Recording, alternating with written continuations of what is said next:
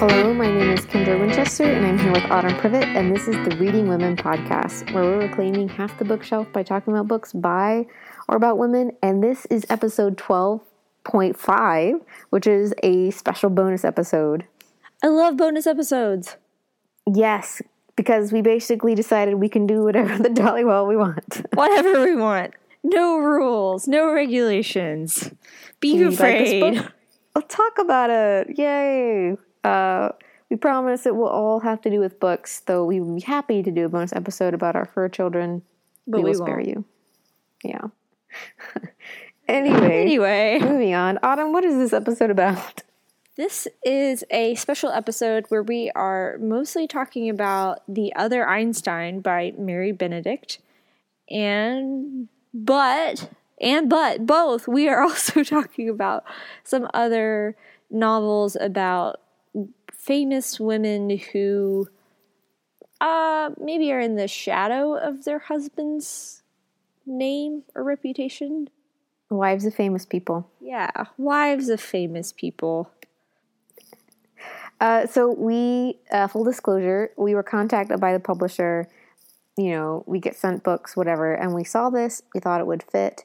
And we read it, we liked it, thought it was an important story to share, and then we were like, oh, we've read other books like this, so we thought we would put them all together and have a general discussion about wives of famous people books, why they're important, and what themes we can draw from them. And you know, I hadn't even really realized how many books I'd read about the wives of famous men. It's definitely a trend. It really is, and like there's others that I'm thinking of that aren't on this list that I haven't read, but I know about. Yeah, there are a lot. So if your favorite book about the wife of a favorite dead white dude or whatever is not on here, then let us know, because we would love to take a look at it, because we are only including the ones that we have read. We obviously cannot read all the books ever. Nope, unfortunately. We will try. We will try. So the general plan today is we are going to take some discussion questions from The Other Einstein, and we are going to discuss them, but also apply anecdotes from the other books to see if there are any unifying themes, and generally what we can take away. Sounds good. Let's go. Okay, so the first question is, discuss the various ways that gender affects the characters in this novel. Do you think gender would influence Maleva's life in the same way if she lived today? Now, pause. We need to do a general summary so people aren't confused. So The Other Einstein is about Albert Einstein's first wife, who was also a student at the Polytechnic where he went to university, and she was on par with him in intellect and scored similar scores and whatever. But she ended up getting pregnant before they got married, and it was a big, obviously, kerfuffle, and she bombed her exams because she had morning sickness, and generally speaking, she gave up an amazing career like Marie Curie because of her relationship with Albert. And so there is some discussion from some letters in the 80s, how much she was involved in Albert's work. Does she deserve co-authorship? Blah, blah, blah. So that is what we have many rants about Albert, but we will spare you. The reason I'm not talking is because I'm trying not to rant. Because he drives me crazy. Ugh, that man. Anyway, so gender. I would like to think that, I think generally speaking, it would have been easier for her to have a scientific career in modern times. Case in point, there are many fabulous women who have amazing careers and discover amazing things. But so the ways that it affects it is, so first of all, I think more so then than now, she definitely is under this weight of she's expected to get married. And I think this is also where we should point out that she has a limp. And so that's kind of why her father pushes her into science, is because he doesn't think she's marriageable. Because she's Serbian, and so in Serbia, if you have a deformity, a woman is not eligible for marriage. Or it's very unlikely that she'll get married. And she goes to Polytechnic in Zurich, which is one of the only universities in Europe that will accept women. And she's like, I can't remember, but like, what, 6 or something to ever enter? Yeah, it was very few. I mean, at this time period, colleges in America were only letting women in if they sat behind screens and stuff and all this craziness. So the fact that she could sit in a classroom with men at the same time was considered very progressive at the time. Well, I think the book does a good job of showing how much she has to overcome, and I think that this is something that hasn't changed, which is that there's a lot of discussion in the book about how she has to work extra hard to appear smart, trying to make sure that she doesn't come across as flirty with her coworkers with her colleagues, and she has to go above and beyond to be demure and dress, really plainly and stuff to make sure that that she's not called out for being too sexy or too dumb or just there to get a husband. And I think some of that still goes on today, definitely.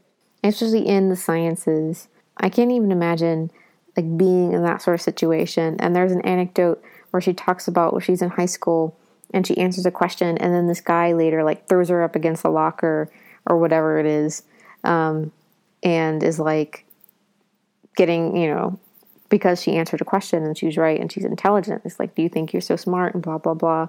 So she did actually face physical danger for pursuing her passion in science. So I think in that way it would have been easier, but at the same time, I think that women still face some of it's the same old, same story, different year, So the second question is, betrayal is a recurring motif in the book and an unfortunate reality in Maleeva's life.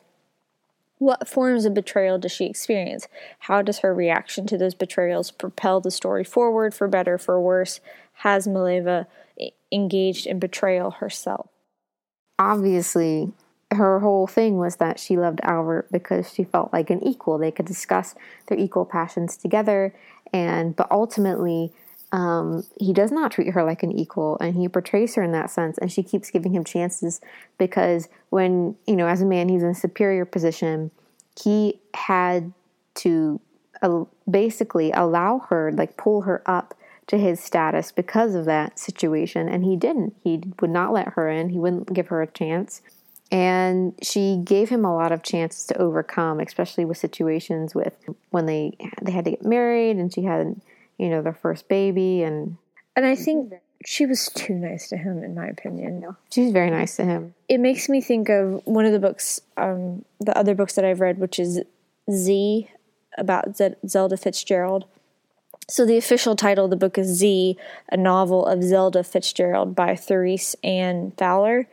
And there's a similar kind. So one of the ways that Albert betrays Maleeva is that he says he's going to put her name on one of the papers that they wrote, and then he doesn't. He has it published and doesn't tell her that he has not submitted her name as a co-author. And a similar thing happens to Zelda, which is that she writes these stories, and then Scott I wanted to call him F. Scott. I'm like, no, it's Scott. So anyway, so Scott is like, oh, well, I have a name, so let me just publish them under my name, and, you're still getting it published, and it's still a good thing, but it'll just be under my name, which is it's an identical type of situation. Yeah. In the past, what women did was technically owned even intellectual property by their husband. So it wasn't an uncommon idea at the time. It's so awful. And it's just, why is that the norm? Obviously, my modern perspective, I can't understand that. But it's definitely men taking advantage of their position of power over women who are equally intelligent and capable. The silence is telling. We're like, yeah, breathe. Yeah. This is hitting all of the reasons why we started this podcast. Exactly. And oh my goodness. Okay, let's just move on. So the third question is, from a very young age, Maleeva assumes that she will never marry due to her physical disability. As we discussed, she has a limp from a problem with her hip. So how is this disability both a blessing and a curse? How does her limp impact her differently at different life stages? So the most striking example of this to me is when she is giving birth to their first child. Oh my goodness, that description. So basically, because her hips are so offset, she almost dies. Well, no, doesn't she almost die? There's a lot of bleeding, and they're really worried about her bleeding out, I think. And the baby was breech. And so that was another complication. So it definitely affected her when she was pregnant. So that's a way that it's a curse. What about a blessing? Well, it was a blessing because since she did have this, her dad encouraged her intellectually because he wanted to make sure she had a future. And there's a scene where her parents are discussing her as damaged because she has this and because she couldn't get married. And we don't know how much of this conversation fictionalized, but it's easy to imagine that a Serbian woman who was not really that eligible for marriage, they didn't want, her mother especially didn't want her to aspire to something she could never achieve and be disappointed. But her dad was like, just let her do whatever. Like, this is her only chance. And let's just take this moment to give a shout out to her dad about how amazingly supportive and incredible and wonderful he is. Yeah, he even moved towns so that she could go to a better high school. Which is beyond astounding for that era. That is incredible. And he supported her in her decisions, and she always talked to him about Albert, and she even went to a different university for a semester, even though they wouldn't technically allow her to take anything for credit. I think also because she felt like she was at a disadvantage because of that conversation between her parents that she overheard. It definitely motivated her to work harder and to, at least early on. But then again, like even after she and Albert start their thing, she definitely carries that sense of, she's worked so hard to overcome these huge barriers, one being gender and one being this physical disability, to get this far. And so she definitely carries around with her this sense that, am I doing the wrong thing because I've worked? So I think that's like, now that I've spoken it out loud, it's like a twofold thing where that is a blessing and like she's definitely conflicted about it because it does motivate her, but it's also like a source of guilt too. And there's a beautiful scene where she's hiking, and because of the way they're hiking, like you can barely tell that she's limping, and she just feels so free.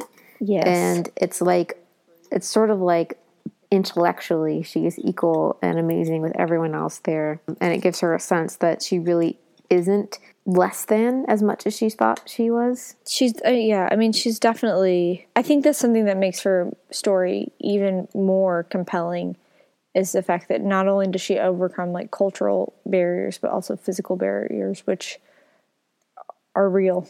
Yeah. I guess that brings us to Audible. Yes. Because we love Audible and we can't get enough of Audible, we want to share with you why we love it and why you should listen to more audiobooks.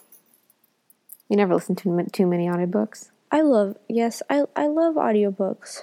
Yeah, great. I actually listened to one in 2 days this weekend. That's majorly impressive. Yeah, it's called The Green Road by Anne Enright. It's actually one of the Bailey's Prize nominees that we talked about earlier. And let me just bear witness to the fact that I have been getting text messages all weekend about how wonderful and gut-wrenching and emotional and brilliant and fascinating this book is. Did I hit all the adjectives? I think so. And more. So I love family sagas, right? I love family sagas that spread over decades and there's generations. And we know. Oh my goodness. So this one covers about 30 years. So it's really short in terms of family sagas, but there are 4 kids and this mom starts in the beginning where they find out that, Dan is going to enter the priesthood, and in Ireland, that's a big deal, especially if you are a Protestant. And then it goes forward, and each section has a different child. So you have Dan, yes. So it goes to New York with Dan during the AIDS epidemic, and you learn that Dan may not exactly be as priestly as he seems. Oh. And then you have Constance, who is a mom, and she's the one that stayed in Ireland. You have Emmett, who goes around the world working for nonprofits. And then you have Hannah, who is an actress. And then that's the first half of the book. The second half of the book feels totally different, and I haven't quite decided if I like it or not, but it's all them returning, and it more focuses more on the mom and her feelings towards her children. And so it is very, you get whiplash because you're getting all these perspectives, and then you go to one location where they've all come back home, and it is just, it is amazing, definitely worth listening to, and I really would love to know what everyone thinks about it, because... Well, you sold me on it. I haven't. I can lend it to you. Oh, in our weekly side of the road, or monthly side of the road, book exchanges. So if you go to the show notes, you can find a link where you can sign up for a free trial of audible.com and get an audiobook for free, and you help support the podcast, which we always deeply appreciate. And you can get through more books in the year, which is always a good thing. So our next question is, Mileva and Albert are drawn to each other from the beginning of their years together at Polytechnic. What qualities compel them toward one another? Is the relationship, quote-unquote, inevitable as Mileva believes? It is not inevitable.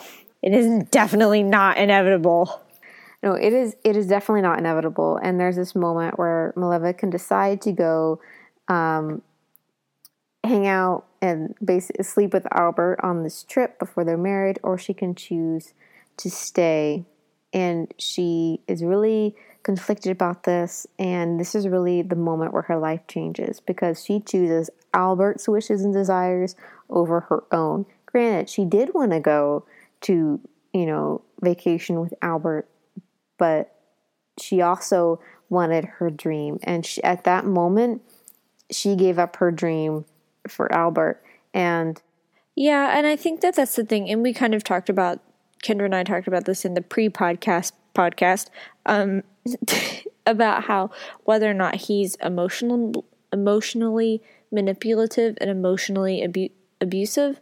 And it's kind of like, we don't know. Like, this book is based off of letters and biographies, and there's just not enough information to say that conclusively. But in this, it does definitely it does smack of him trying to get her to, like, convincing her that what he wants is what she wants. Because there's this one part after they're married where she says, when they're working on the paper that becomes the theory of relativity, where she says, finally, this dream that Albert promised her, it seemed like she finally had it. And so I think he kind of tried to convince her that she could have everything that she wanted, and that but not that so much as that he was the one who could give it to her. Where I think the difference is so, like, if you contrast it with her dad was more like, you can have everything you want if you work hard, and Albert was more like, I can give you everything you want. So it's a different kind of motivation. Yeah, and definitely, I mean, this is a work of fiction, so I'm always, like, taking it with a grain of salt, and the author in the back of the book discusses the things that she changed and stuff. But if Albert is just half as bad as he is in the book, he still wasn't a nice person, and we know definitively he left his wife and for another woman. For his cousin. His cousin. Thank goodness they didn't happen. Anyway. Yeah, and we know that there were women before Mileva. We know all of these things. So he wasn't. I know everyone's like, but you're destroying Albert Einstein. Well, I'm like, well, if Einstein really was a jerk in real life. Well, and that's the thing, is like, so Josh and I were talking about this when I was reading it, and he was like, well, this is historical fiction. And I'm like, yes, but even if you bring it back to the cold, hard facts of what happens, he's not good to her. And that's putting it mildly. But to get back around to the question, like, there is a definite point where she chooses to go down this path. And, I'm all for, in a partnership, you do give up some of your own stuff for the other person and vice versa. But Albert really didn't give up much for his wife, and that especially shows when she's pregnant with their first child before they're married, and he won't even visit her because he's trying to become a citizen of Switzerland, and he's afraid that if they know that he has an illegitimate child, they won't do it. But then even after he's a citizen, he won't let her bring the child when they get married, even though that would make it legitimate, because any marriage after legally at the time, whatever. Anyway, so he's very selfish, and he doesn't even care about the child, and even like he doesn't even see it, even like in real life. Like he never sees the kid, and you're like, oh. It's just terrible. Like, you just don't do that. No. So it was not inevitable, and I know we're getting into our rant that we have been holding back, but now you understand. It's so bad. So I think we can compare this though with Hemingway and the Paris wife. Yes. Because what is her name? Hadley. I was going to say Hetty, and I was like, no. Yeah, Hadley. Like, she gives up everything to go with Hemingway, and in all descriptions and all letters of everything I've ever read of her, she does seem kind of like boring to most people, but her aspirations were to support Hemingway, and she loved him, but then she just didn't seem exciting enough anymore. I don't know. And as we know, Hemingway was a serial serial husband. I don't know. He had many wives and lovers and whatnot, and yeah. Also not a good situation of male whatever. Yeah. And please, people, don't think we're disparaging men. We both married men. We did. You know, we like them. Just some of them are not nice. I think everyone can agree on this. Oh, I agree. Is it just so much to ask that men treat women with respect? I mean, for series. So our fifth question is, on several occasions throughout the novel, characters undergo metamorphosis. Where are Maleva's changes, and what instigates them? Do some of them frustrate you or take too long? Does Albert change during the course of the novel? If so, how would you describe his evolution? Do you mean de-evolution? Yeah, like, first I was going to say he doesn't change, but then I actually think he just changes for the worse. Like, the veneer leaves. And we see him for the pompous jerk he is. Exactly. We're doing so well at hiding our strong feelings. I'm so proud of us, Autumn. I'm proud of us too. So throughout the book, I feel like Maleva is always trying to convince herself that things aren't what they seem, or that things are, maybe that's not it so much, but it's definitely like they have a quibble or they have a flat out knockdown drag out argument, and then he's like, oh, my little horribly horrible gushy names for you, and she's like, oh, Albert, I love you, and they get back together. But there's this one part where after he steals her name, and this is what it is, like, he's stealing her name by not putting her name on these things that she worked on. He's basically erasing her from history and erasing her identity, but I will not get into that, but we will leave that there. There's a thesis in there somewhere. Anyway, where she has this moment where she realizes that, and I wish I could, I didn't mark the line, but she says something along the lines of how she realized she becomes less naive, and she finally, after all this time, sees things for what they actually are. And I was like, really, lady? It took you this long to figure out?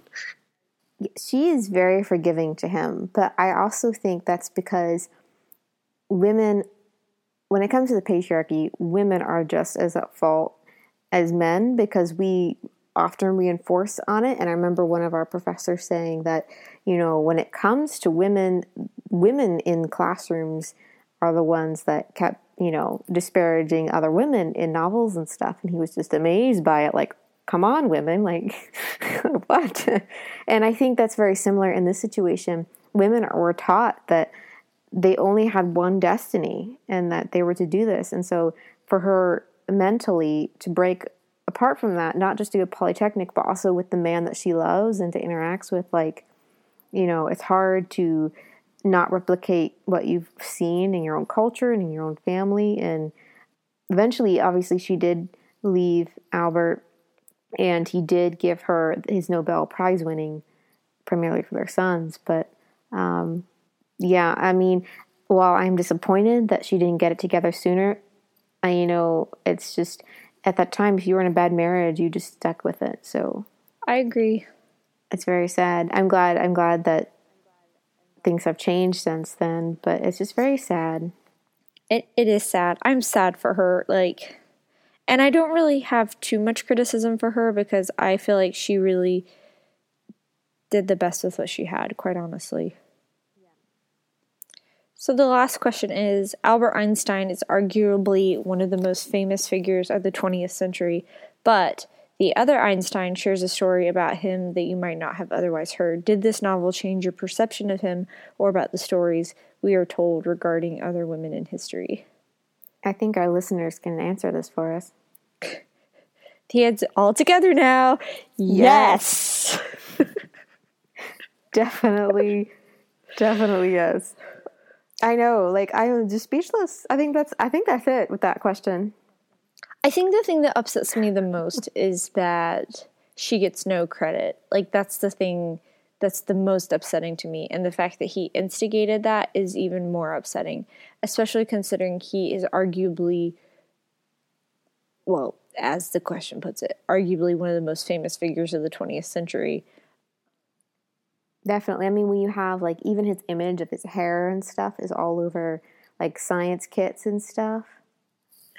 I told Josh, I'm like, I will never buy a photo of Albert Einstein or his hair for the rest of my life.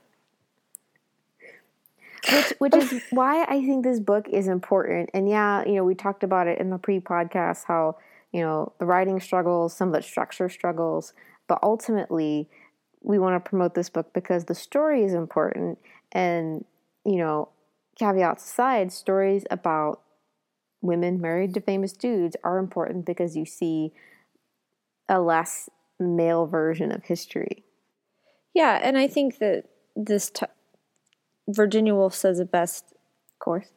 where obviously, where she says for most of history, or in most of history, Anonymous was probably a woman.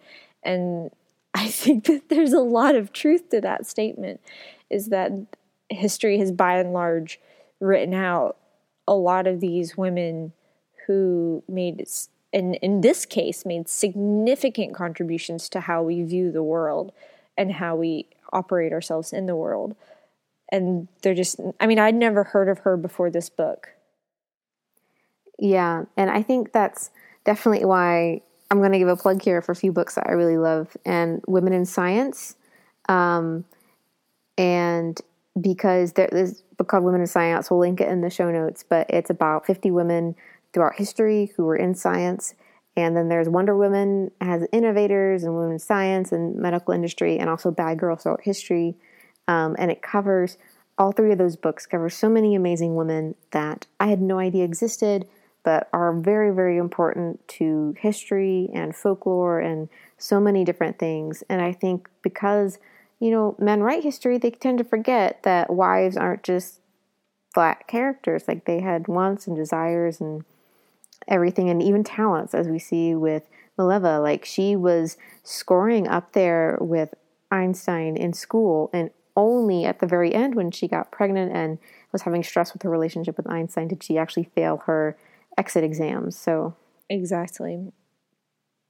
And one of the books we didn't plug, one book we did want to plug, but it didn't come up naturally in the conversation, but we wanted to put in a good word for, is Under the Wide and Starry Sky by Nancy Horan, and it is about Robert Louis Stevenson's wife, Fanny. And you remember the famous story that Treasure Island came from Robert Louis Stevenson drawing a map for his stepson, and that was his wife Fanny's son. And so it covers her remarriage, which was a big deal at the time, and Robert Louis Stevenson, which I didn't know, was very, very ill his entire life, and they end up moving to the tropical island because the climate was better for his health.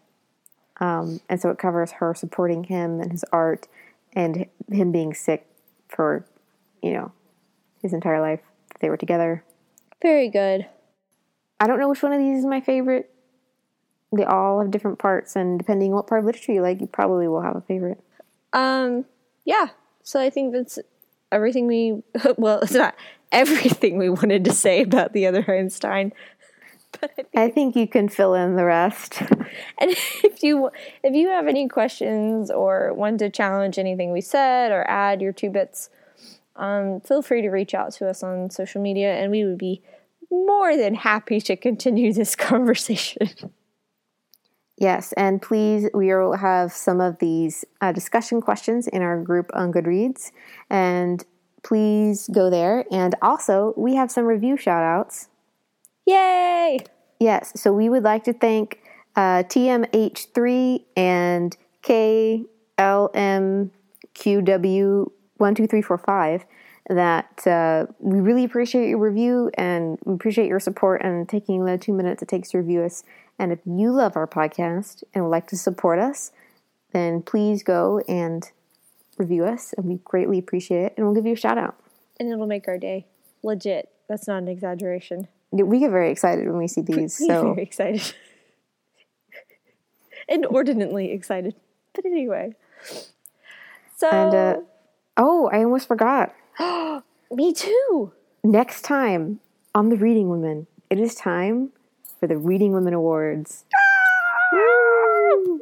If I had sound effects capabilities, I would put them in right now. But I think Autumn does a good job. Just imagine when you send the iMessage with confetti. That's what it's like. Yes. So we are very excited to announce that our next episode is the Reading Women Awards, where we will be telling you about our favorite books of the year and having a few other surprises there. So definitely tune back in next week.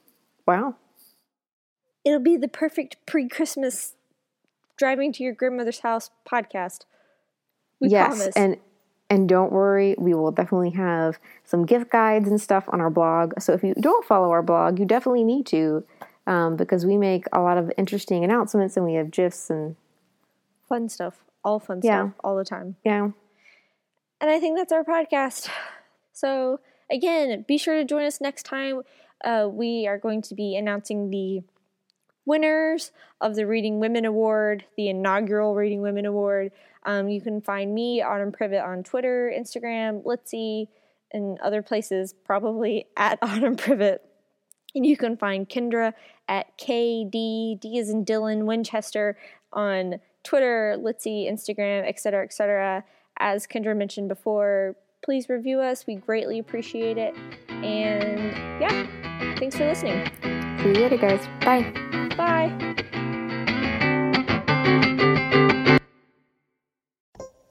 Storybound is a podcast where acclaimed writers read their essays and stories, which are then scored by unique and award-winning composers, with each episode hosted by myself, Jude Brewer. With Storybound, you'll find a whole array of genres and musical styles, some painful yet sweet, or hilarious yet tragic, all brought to you by the Podglomerate and Lit Hub Radio. Hi, I'm Sopan Deb. Hi, I'm Megan Angelo. This is Tommy Orange. This is Amanda Stern. This is Phil Cly. Hello, this is Stephanie Dandler. My name is Chloe Caldwell, and you're listening to Storybound. Storybound. This is Storybound. Storybound. This is the Storybound podcast. Season 2 will be arriving on July 14th, with new episodes every Tuesday, featuring writers like Stephanie Dandler, Garth Greenwell, Tommy Orange, Chloe Caldwell, and more. Make sure to subscribe today on Apple Podcasts, Spotify, Stitcher, or wherever you get your podcasts. And tell a friend, because the next best thing to hearing a great story is having someone to share it with.